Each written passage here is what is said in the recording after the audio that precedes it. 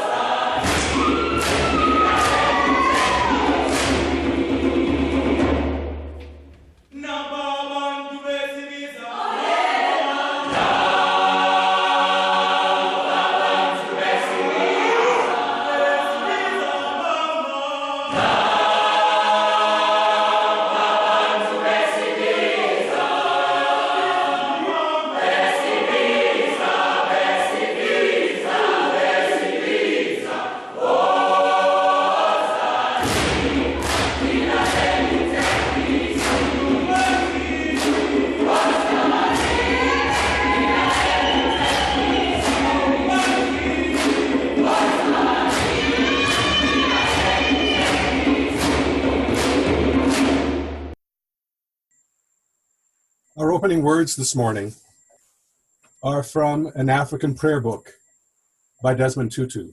He writes, "All of us are by nature worshipful. When we listen to a superb Beethoven symphony or something out of Handel's Messiah, we are often speechless with wonder and awe.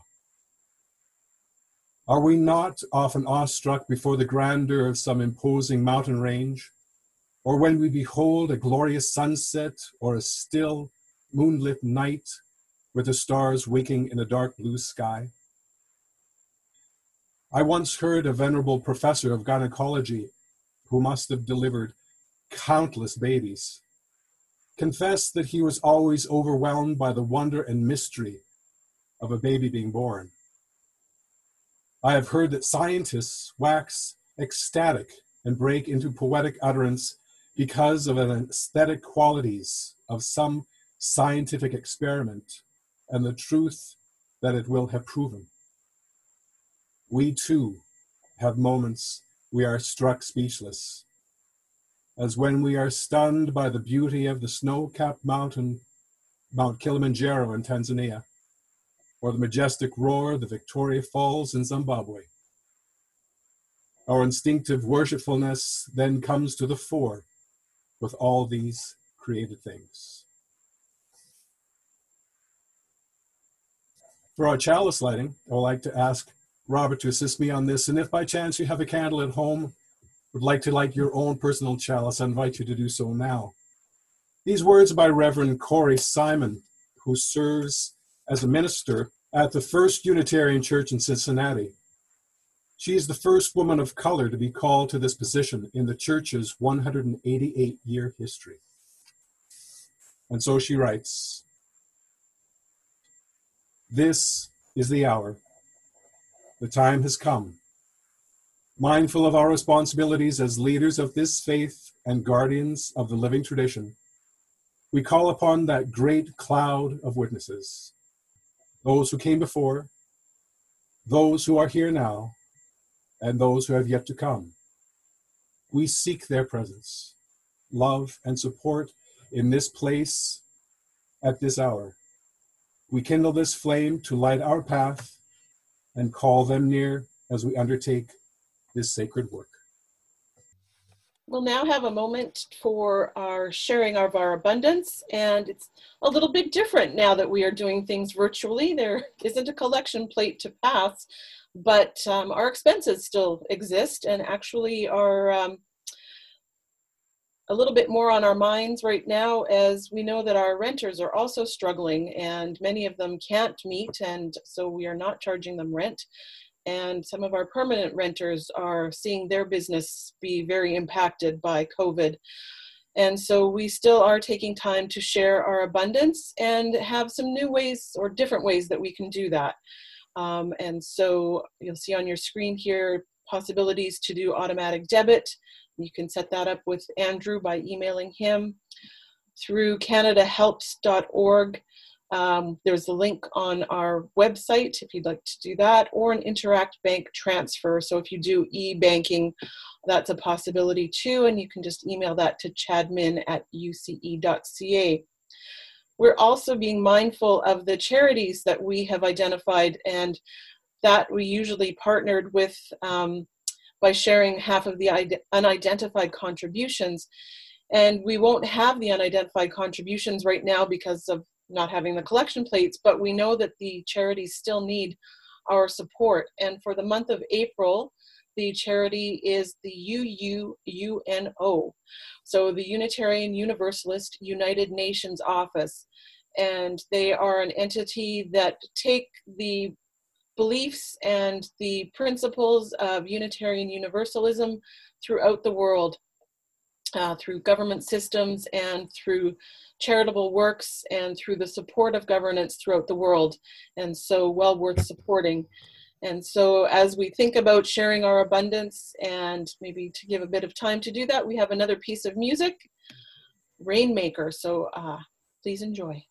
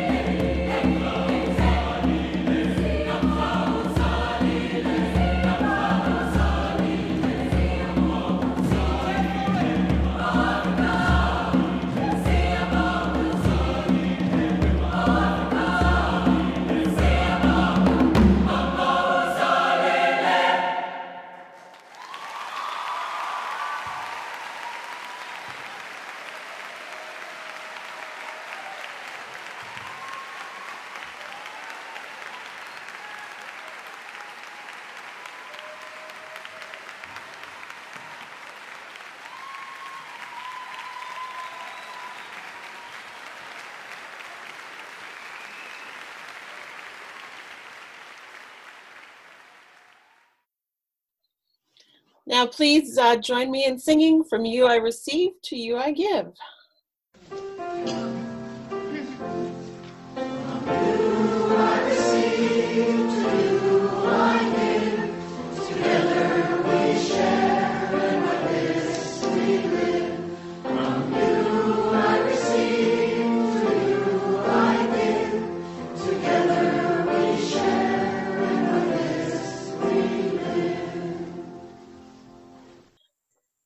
What we have now is a reading, and it's an Ashanti prayer from West Africa. Creator of our land, our earth, our trees, animals, and humans, all is for your honor. The drums beat it out, and people sing about it, and they dance with noisy joy. You also have pulled the other continents out of the sea. What a wonderful world you have made out of wet mud, and what a beautiful men and women. We thank you for all the beauty of this earth. The grace of your creation is like a cool day between rainy seasons. We drink in your creation with our eyes. We listen to the birds' jubilee with our ears. How strong and good and sure your earth smells and everything that grows there. Be with us in our countries and in all Africa and in the whole world. Prepare us for the service that we should render. Now, if you will join me, we'll do a reading together. These are some lovely words written by our own Susan Rattan. On this sacred earth, we cherish all life, great and small. The love of earth joins us together, all creatures our concern. And in our love and care for all, we're nurtured in return. In true communion, let us gather. May all divisions cease, and in their place, a harmony, a universal peace. On this small planet, may we promise to share all that we can, become a friend to all in need on oceans and on land. On this sacred earth, we cherish all life, great and small.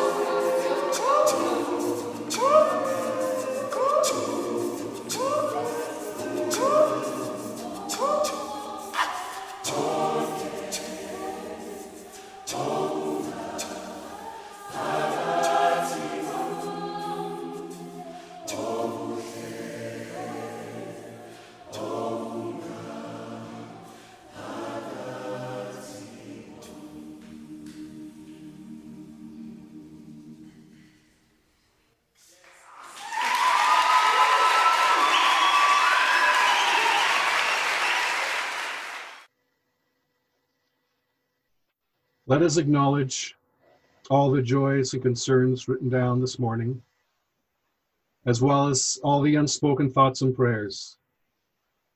They express very deeply that we are not alone. I have some African proverbs for you. I was very excited to find these. Every continent has its proverbs. Single sentences crafted with wisdom and passed down through the generations to give guidance to those in need. Africa is no exception, and each of its countless ethnic groups has its own set of traditional sayings. Some are comical, some cryptic, but all of them offer subtle grains of truth that remain relevant today, no matter where you live or what your circumstances may be. African proverbs also offer fascinating insights to the cultures that created them. Many of them drawn their inspiration from continents' unique flora and fauna. With others, they paint a picture of life in a traditional village. And so our first proverb: a roaring lion kills no game. This simple proverb originates from Uganda and has two interpretations. In the same way that a lion must stalk his prey silently to avoid scaring it away, it's best to work quietly towards your goals rather than bragging about an achievement prematurely. Similarly, the proverb also suggests that sitting around and talking loudly about doing something ultimately achieves nothing. Essentially, it translates along the lines of actions speak louder than words. Rain beats the leopard's skin, but does not wash away its spots. This Ghanaian proverb is a more elaborate version of the saying, a leopard can't change its spots. No matter how long a leopard stands in the rain, its spots will never wash away. In the same way, you can't change a person's true nature, regardless of how hard you try. Similarly, it can also be interpreted as a caution to look after your reputation. If you become known for bad behavior, it's difficult to change your image no matter how many good deeds you do thereafter. I like this next one. I find that it speaks particularly to our Unitarian Universalist traditions. Wisdom is like a baobab tree. No one individual can embrace it. This proverb originates from the Akan and Yu tribes of West Africa. It uses the great size and girth of the baobab tree to describe the vastness of knowledge. It has two interpretations. One, that it is impossible for one person to know everything. And two, that wisdom belongs to everyone and should not be kept to oneself. Essentially, if you have knowledge, share it. Not everyone who chased that zebra caught it, but he who caught it chased it. This proverb is from South Africa, and it states, if you don't try, you'll never know. Or if at first you don't succeed, try again. It means that you may not achieve your goals every time you set out to do so, but the only way that you will ever reach them is to keep trying. It also reminds us that those who have already succeeded and have done the work have experienced failure at times. And that losing today doesn't mean that you can't win tomorrow. And for those elephant enthusiasts in the crowd, here's one for you, but keep in mind that this is only a proverb. The best way to eat an elephant standing in your path is to cut it into little pieces. A more evocative way of saying one step at a time. This African proverb advises everyone facing a seemingly insurmountable task to tackle it in manageable stages until it's finished. It draws some similarities to the famous quote by Nelson Mandela. It always seems impossible until it's done. By tackling one issue at a time, Mandela and his peers ultimately overcame apartheid in South Africa to establish the country's first Black-led democracy, proof of this proverb's power.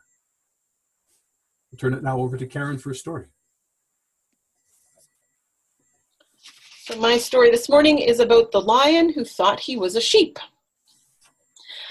There was a lion that grew up in a flock of sheep, and so he had no consciousness that he was a lion. He didn't know he was a lion. He would bleat like a sheep and eat grass like a sheep. And one day they were wandering along the edge of a big jungle when a mighty lion let out a big roar and leaped out of the forest right into the middle of the flock. All the sheep scattered and ran away, and imagine the surprise of the jungle lion when he saw this other lion there among the sheep.